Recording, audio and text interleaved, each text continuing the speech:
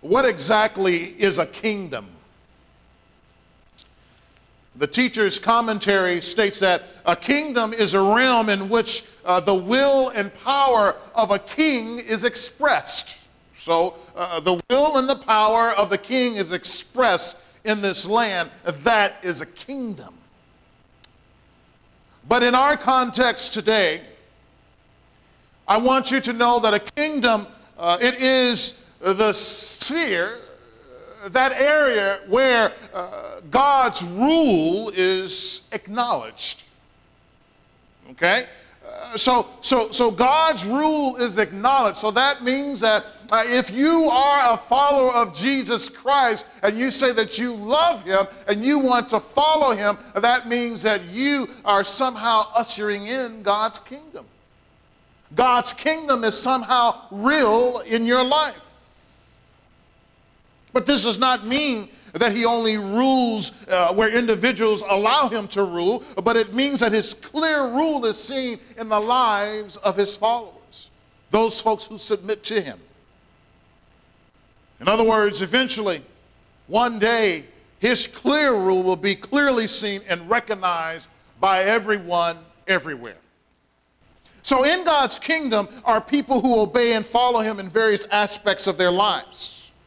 Not because he demands it, not because he sits on his heavenly throne banging his massive fist saying, you better do this and you better do that. No. People who are a part of God's kingdom realm, they submit to him because they love him. We submit to God as being a part of God's kingdom, all because we love him. Yeah, we know that us loving him, ultimately it didn't have anything to do with us loving him, but he first loved us. You see, if God did not first love us, we would have no grounds, no foundation in order to love him. Because we would not have the revelation, the understanding that God has done anything in our life to begin with. But for those who understand that God has made a significant impact in our life in Jesus Christ, we know that we submit to him. And we do what we do all because of love. But also as kingdom people, we are also expected to live in ways that reflect God's goodness. Amen? God's goodness not only in our spiritual lives, but also in our morality as well. There are certain things a kingdom son, there are certain things a kingdom daughter does and don't do because of who we represent. Amen? There's one thing I used to hate more than anything else when I was growing up as a kid. When I would do something wrong, they would ask that proverbial question to me is, aren't you Minnie's son?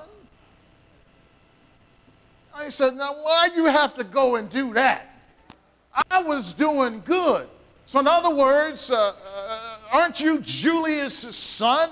They were asking me that if you are truly the son of Julius, if you are truly the son of Minnie, why are you acting a fool? Because I know that your parents would be very, there it is, right? Very, very upset with you for acting like you have lost your last mind. My mother used to say that all the time. So we are supposed to represent the King who has saved us. We represent the King in the way that we treat those right who hate us. How do we treat those who hate us? We love us. We love them. Matthew 5:44. We represent the King in the way that we treat those who have a need by giving to them. Amen. Matthew 6:2. But kingdom men and kingdom women are people who also in touch with the Lord. So if you say that, Jesus, you are my king, then you are also an individual who is supposed to be in contact with your king. We are people of prayer. It is important for us as kingdom people to pray to the Lord. Kingdom people are people of prayer who connect with the Lord through this line of communication. However, prayer may be one of those most neglected ministries in our lives. Why? Why is prayer so neglected in our life? Well, number one, do we really neglect it, or have we relegated to the land of the unimportant? Well, in other words, I don't need to pray because it really doesn't make a difference. Our struggle with prayer doesn't show up in what we say about it, but in the way that we respond to it or interact with it. So as I walk through this message, I need for you to ask yourself this question: what is my attitude towards prayer? On a regular basis, we either don't do it or we rush through it without much thought or without much heart. Well, I've done everything I needed to do. Now I'm in a hurry, so I will pray for 2 minutes in the car. Yet one of the reasons our prayer life may also be so anemic may also be because of past answers to prayer. Or that sheer silence we experience when we march into heaven's gate, boldly going to his throne of grace with our requests, only to be disappointed or feel like God has ignored you. Go ahead, tell the truth. Sometimes we pray, and our confidence in prayer or our confidence in God is completely shattered. Because, truth be told, we really believe that God doesn't hear us. So as people who have prayed, some of you, or people who need to pray, some of you, people who need to pray with stronger confidence, we need to turn to Jesus for help. Turn with me to Matthew chapter 7, verse 7. Matthew chapter 7, verse 7. Many of you are familiar with this. Jesus says, ask, and it will be given to you. Seek, and you will find. Knock, and it will be open to you. For everyone who asks receives, and the one who seeks finds, and to the one who knocks, he says, it will be opened. When we pray, we should expect God to answer. Part of our prayer life is living in expectation. But come on now, but what are the tensions we experience? Come on. When we hear these words of Jesus saying ask, saying seek, saying knock, what are the tensions we experience? Well, we read a passage like that, and it seems like an open and a shut case. Ask, and you shall receive, right? Jesus says very plainly, I look in the Word of God, I'm looking at all the red, and Jesus tells us, ask and it will be given to you. So that means that Jesus, if I ask you, you're supposed to give it to me. He seems to indicate that we can ask whatever that we want, and it will be given to us. But in fact, Mark seems to affirm this thinking when he quotes Jesus. Look at this, Mark chapter 11, verse 23. Mark chapter 11, verse 23. Jesus says, truly, I say to you, whoever says to this mountain, be taken up and thrown into the sea, and does not doubt in his heart, but believes that what he says will come to pass, it will be done for him. So there's Jesus again. basically telling us that we can ask whatever we want, even to the extent of telling a mountain to be cast into the sea, and it's going to happen. But my brothers and sisters, this has led many people to the understanding that if I believe Jesus can answer my prayers and I do not doubt, then he is obligated to grant my request. This is oftentimes what we hear in some teachings when they say, well, your problem is that you need to make a demand on God. You heard that before. Your problem is that you have not learned how to make a demand on God. And this is why your prayers are not being answered. Some of them may not say it in as strong of a words as I stated, but that is definitely what they're thinking, definitely what they are saying in their hearts. They therefore come to the conclusion that if we say the words of Jesus are true, the words of Jesus are divine, and he instructs us in them, then we can expect an answer according to our desires. But sadly enough, as with other messages in this series, some people have left the faith because of a lack of understanding of exactly what the scripture is trying to get across. It has been my personal experience in talking with people in the past that when you try to explain to them the fullness of the Word of God and they believe this idea that they say that, no, I need to turn because you just don't have enough faith. Listen to the stories of this person's life. Listen to this.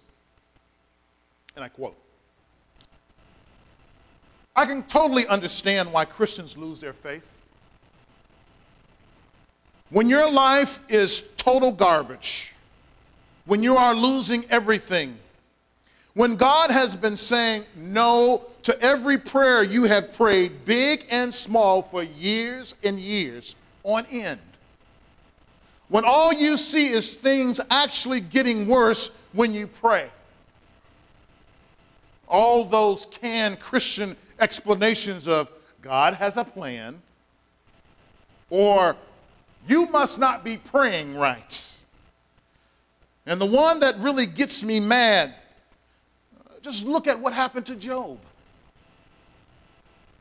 I'm sick of hearing about Job, they say.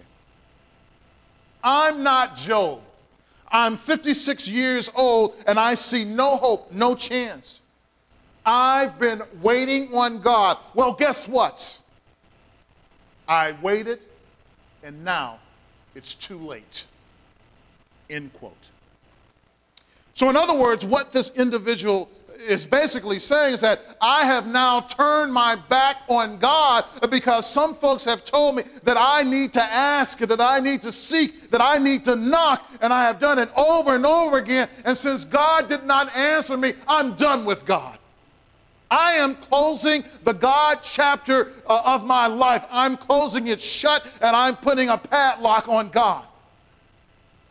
Later on, this person goes on to ask the question, I can't wait to see other people to walk in this freedom. It's very interesting what some people believe to be freedom is really bondage. It is clear as we hear the pain and disappointment from a person who seemed to have really suffered for years. It's difficult to hear that. But unfortunately, some of you may know this to be true. This is not an isolated case. There are many people you and I have come into contact with whom have been led down this road by their circumstances. But one very important note. It also seems that some well-meaning Christians, believers, that they provided a few answers that were not biblical. You see that? So when you provide answers that are unbiblical, that end up influencing people and they lose the faith, that they are losing their faith all because that you yourself don't even get the understanding of the Word of God.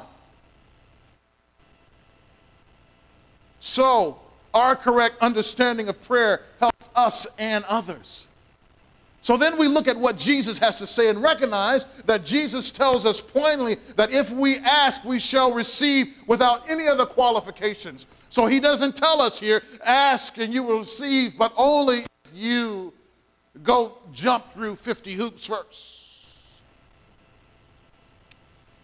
There are simply a few things in Scripture which requires a slight effort on our part in order to extract the riches of God's Word. Let's walk through this. Number one, prayer is persistent and active. Prayer is persistent and active. Verse 7 tells us to ask. Jesus tells us to seek. He tells us to knock on his door. The original language expands our thinking on this matter when it explains that we must be consistent and repetitive in our prayers. Of course, we can't see it here. Another translation, the Holman Christian Standard Bible, says keep asking. It says keep seeking and keep knocking. This is something that we all do and we continue to do. How long? Until the day we die.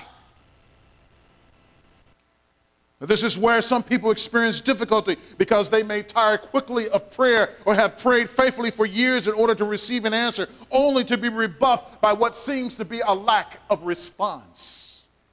What do you do? Come on. What do you do when you've asked God for that one job and he has not yet answered you? What do you do? What do you do if you've been knocking on God's door to give you a wife and you don't have it yet? What do you do when you are suffering with some kind of pain or ailment in your body and you've been asking over and over and over and over again, days on end, but yet you're still suffering? What do you do? In our active and persistent pursuit of God for an answer to prayer, we must also ask ourselves this question, and here it is. How have I been growing in the Lord as I wait on him to answer? How have I been growing in the Lord as I wait for him to answer my prayer? You see, a part of the difficulty with us, our misunderstanding is we say that, well, I'm going to ask God to answer my prayer, and then that's it. I ain't got to do nothing else. I don't have to grow. I don't have to operate in my giftings. That I'm just gonna be my old blob self, and I'm just going to sit there. You see, any time that you're trying to move in some type of progression in your life, that you just don't stop while you wait on that answer, do you?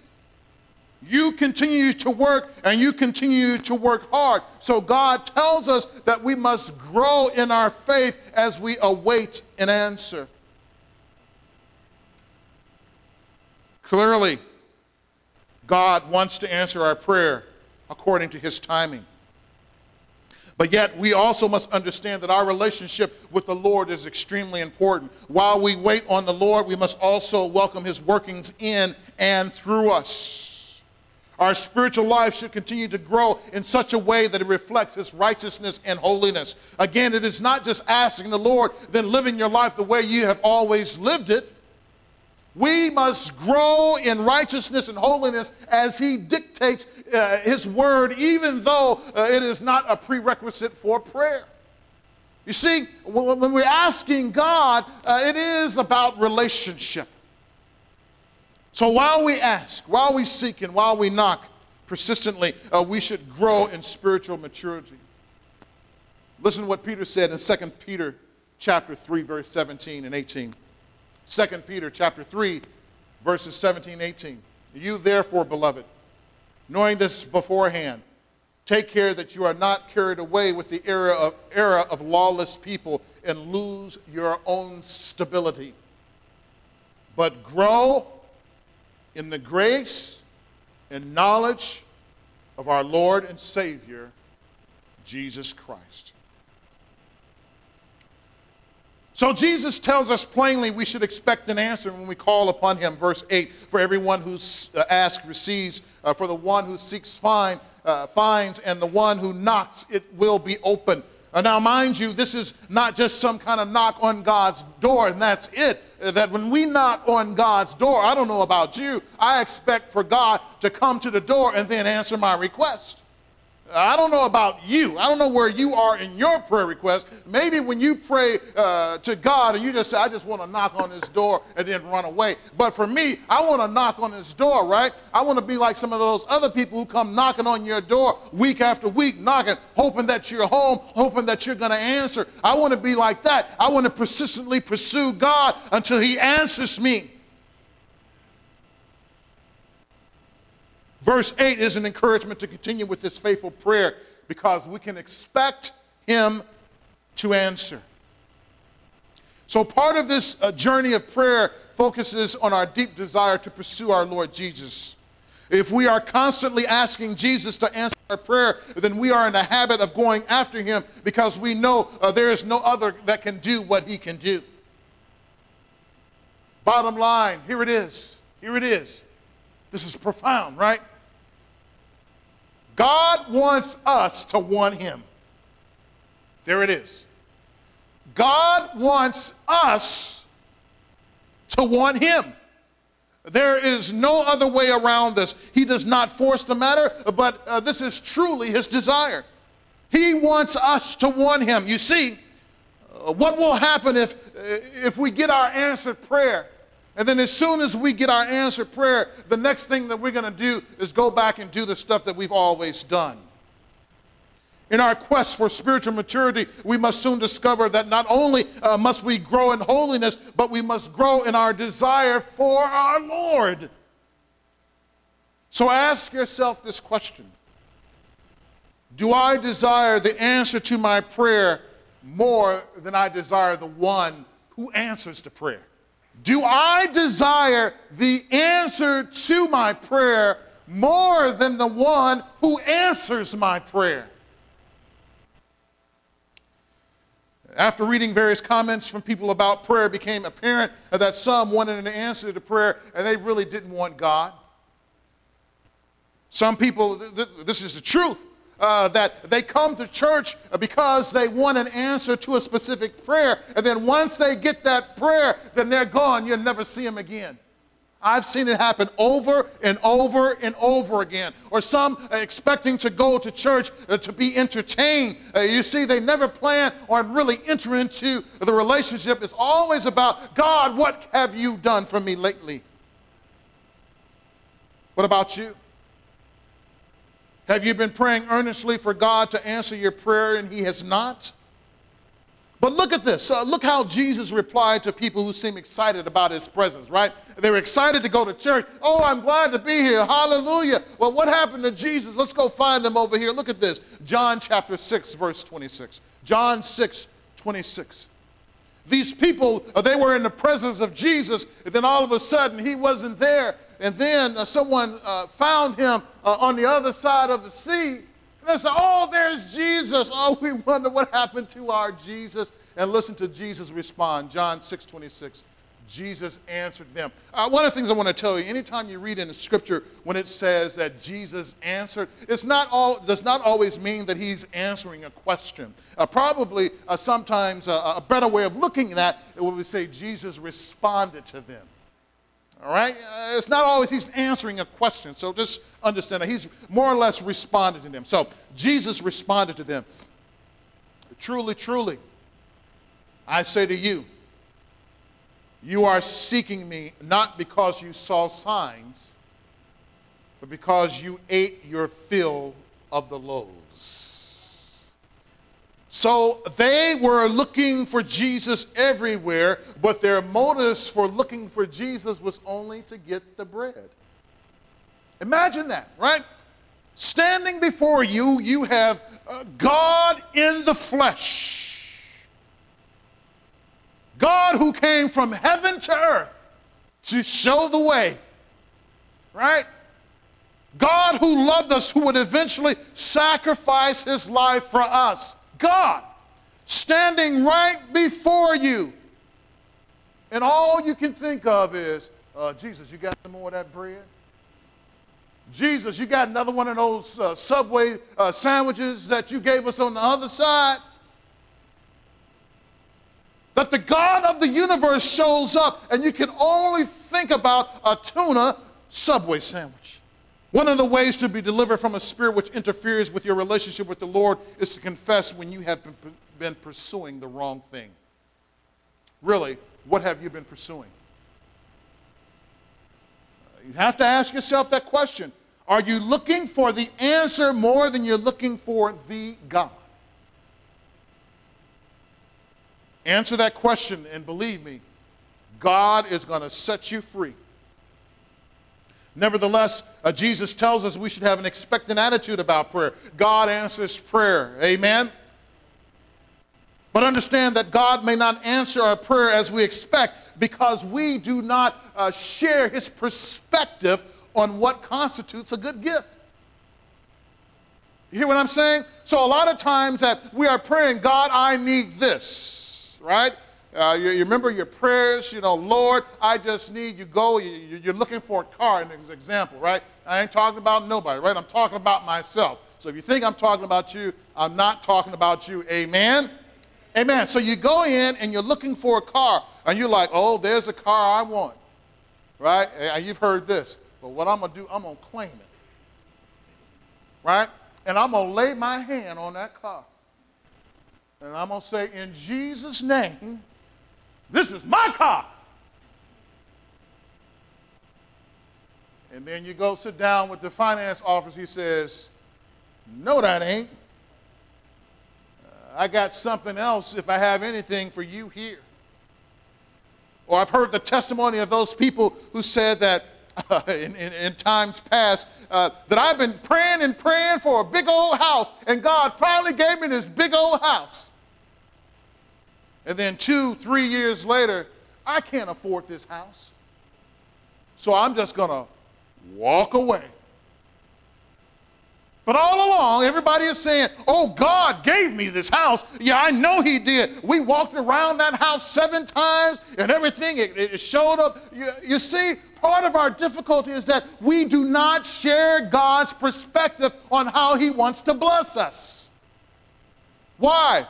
His ways are not our ways. I don't care how saved you are. God's ways are not your ways. His thoughts are not your thoughts, because his thoughts are higher than ours. You see, at the end of the day, we are not God. Only God is God. So that means he understands if you're praying to him and he says that, and you pray to God, God, there's a mountain over here. I need for you to toss this mountain in the sea. God looks at that prayer, and the Holy Spirit who makes intercession and says, no, that's not what they're praying. Lord, what they're praying is that they have an issue with power. So this is the prayer of the Holy Spirit, that you just need to take everything from them until they are humble to a point when they can finally come to prayer in the right manner. Well, nobody wants to hear that. Nobody wants to hear that. As a matter of fact, some preachers, and I quote, I won't tell you who it is, and I quote, they say to even to think about praying in that fashion is a heresy. This is the fashion. Praying according to the will of God. Right? Some people say that when you pray according to the will of God, that is heretical. But wait a minute. Jesus says, but when you pray, our Father who art in heaven, what? Hallowed be thy name. Thy kingdom come. Go ahead, say the rest. So, well, wait a minute. So if Jesus says that when you pray, you always pray according to the will of God, then how, when you pray, when you actually say that, can that be anti-God? Look at this, right? Back here in Matthew 7, this pericope, this section here is part of a larger section which is called the Sermon, where? On the Mount. Let's try it again. This is part of a larger section called what? The Sermon on the Mount. That means that Jesus, that he stood there and he preached to them this message. And part of his message dealt with asking, seeking, and knocking. So when Jesus, when he delivered this section, he did not deliver it in a vacuum. That he delivered this within the context, thy kingdom come, thy will be done. Which means that they had already heard Jesus tell them that in the manner that you pray, this is the way that you pray according to the will of the Father. So when he comes here to chapter 7, verse 7 through 11, he says that when you ask, he says that when you seek, he says that when you knock, that you must pray according to the will of God. Why? Because number one, we don't know God's exact mind. But what happens when we don't get what we want? Fear of not getting what we want impedes our desire to prayer. Simple as that. When we don't get what we want, we don't pray. Matthew 7, verse 9. Or which one of you, if his son asks him for bread, will give him a stone? Or if he asks for a fish, we'll give him a serpent.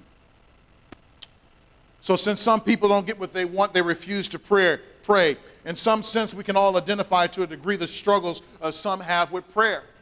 Now, I don't know about you, but all the prayers that I have been asking of the Lord, they have not yet been answered. We have already mentioned that some people have prayed repeatedly, but God did not answer them according to their requests. But we know that God does answer, and he answers according to his sovereign plan and refuses to be manipulated into answering according to the will of people.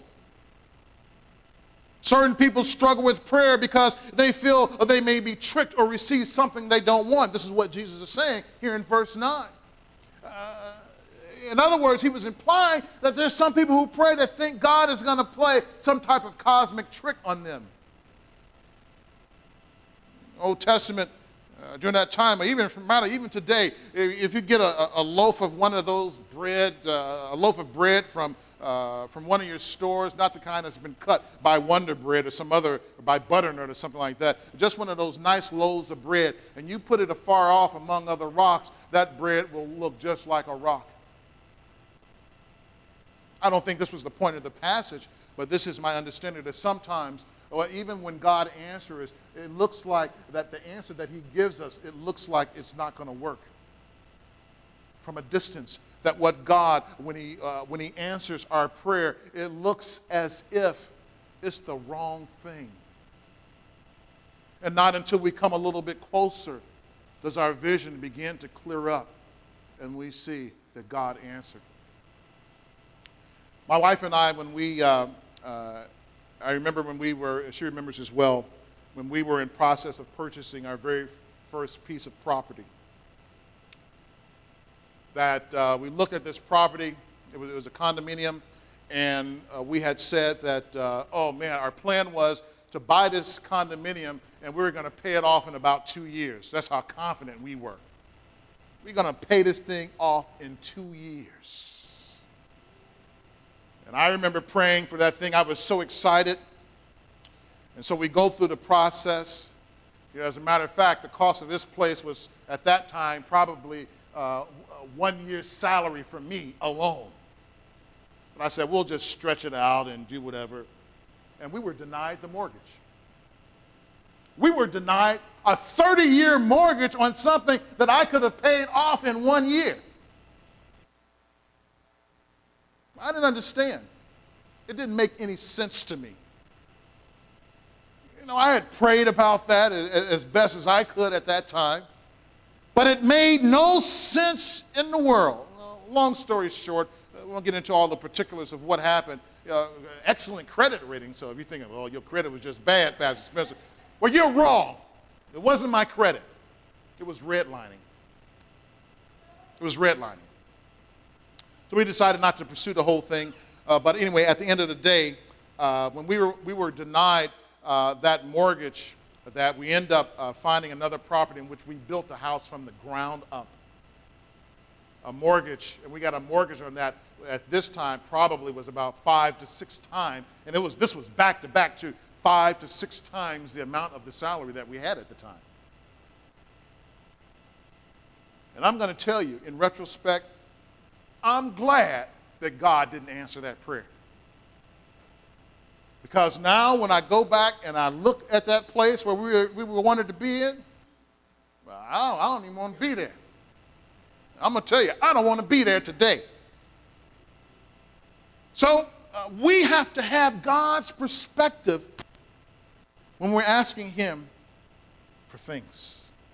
Jesus, he never disappoints. God is faithful and he will answer you. Matthew 7, verse 11. If you then, who are evil, know how to give good gifts to your children, how much more will your Father who is in heaven give good gifts, good things to those who ask him? Well, and I tell you again, I know, we know all of our situations, right? And we know some of us, how we're struggling with certain things. Some folks in our congregation, they're looking for a wife. Some are looking for a husband. Some are looking for a job. Some are looking for better jobs. Some are waiting for kids to grow up. Some are waiting for a car, right? We understand all of this. But I want you to know that God is faithful. And I want you to know that he will answer according to his will. Because Jesus says, even the worst person that you can think of know how to give good gifts to their own kids. So if evil people know how to give good things to their kids, what will the righteous judge, the righteous and divine and holy person of all give to you? God loves you. I want you to know that God, he loves you. But we must not faint. Face it, even the average parent, they do what they can in order to see their children happy. Some parents take it so far that they give gifts and toys to their kids even when they've been acting like little monsters. Now little Bobby, little Charlie, I don't think we have any little kids in here with those names. Now little Bobby, little Charlie, you've been bad all year, but I'm going to go ahead and give you this Xbox anyway. Only if you promise to be good. Well, if they ain't been good in all this time, they ain't going to be good when you give them that Xbox. Amen? This, of course, is after they've just finished throwing a temper tantrum. Haven't you seen that in the store? Our kids, they never threw temper tantrums in the store. Our son Terrence, one of the things that he used to love to do when we went grocery shopping, because, you know, in the grocery store, they used to keep, the store we used to shop at, the floors used to be really, really shiny. So he would get into the grocery store, and you know what he would do? He would run, and he would dive, and he would slide on that floor. And I just look at that boy, and he just, you know, I said, boy, I would say to myself, you wow, you know. Because I'm thinking about germs and all this other stuff, but he didn't care. Sometimes I think he still don't care. But anyway, but God is good. God's goodness and grace far exceeds anything any of us can imagine. How much more will your Father who is in heaven give good things to those who ask him? So the question is, will God give us good things? And the answer is yes. But I tell you, you must also be in right relationship with him. Proverbs 28 verse 9 says, if one turns away his ear from hearing the law or God's word, even his prayer is an abomination. Do you hear what the wise man is saying here? He's saying that if you turn your ear away from God's word, he says that when you pray, that your prayer is an abomination to him. And I need to say that again. If you don't want to hear anything else, anything that God has to say in his word to you, he says your prayer then is an abomination. So what is this message about? It's about having confidence in God. Our prayer life has suffered because of what we have deemed to be unanswered prayers. But this should not be. The Lord is trying to accomplish many things in our lives, and we must trust his process. Ask, and it will be given to you. Seek, and you will find. Knock, and it will be open to you. Scripture tells us that we must not lose heart and not faint at the road before us. For some of you, the journey has been long. I know it has. For some of you, the road has been difficult. But for some of you, your faith has not been tested. Your faith has not been tested. Why? Because your God has been your parents. Listen to what I'm saying. Your God is really your parent. Because when you have a need to be met, you're not concerned about anything because you know your parents are going to take care of it. So your God is really your parent. And you are not going to be placed into the crucible until finally you get out on your own and you understand for yourself that God will meet your need. When God humbles you, when you are crying and you have nowhere else to turn, at that time you will either put up or shut up. In those moments you will find out if your faith is true. But for the battle-hardened believer who has seen God's hand over and over again, how I have seen God work in my life, a dead man, a God who raised me from the dead, looking at a nurse right before me crying because she knew, this is a professional, she knew that I was about to die. But yet God, I'm not talking about anyone else, I'm talking about me. This person you see standing right here today, God raised me from the dead. Therefore, Hebrews 10:35, do not throw away your confidence, which has a great reward. For you have need of endurance, so that when you have done the will of God, you may receive what is promised. So I encourage you today not to throw away your confidence in Jesus, but to trust him in your moments of doubt. Trust him when it seems that there is no way out. Trust him when he gives you more wisdom than better health. Trust him when things fall apart all around you, but your faith doesn't. Even trust him when the answer doesn't feel like it's right around the corner. While Jesus does and will answer prayer, he wants you to want him more than you want the answer to that prayer. Brothers and sisters, God is faithful. When he says, ask and you shall receive, he means it. So I want you to pray like crazy. I want you to pray passionately because God wants you to expect him to do more than we can imagine. Imagine that. A God who says that when we ask that I want to do more than that. God wants to do more than that. God wants you just to glorify in his name and honor him more than what has already happened in your life. Are you willing to have that confidence in the Lord Jesus Christ? You may not have all your ducks lined up in a row, but you have to know that Jesus wants the absolute best for your life. Trust him today. Will you ask him? Will you ask him? Will you seek after him? Will you knock on his door? What is going to be your response to God?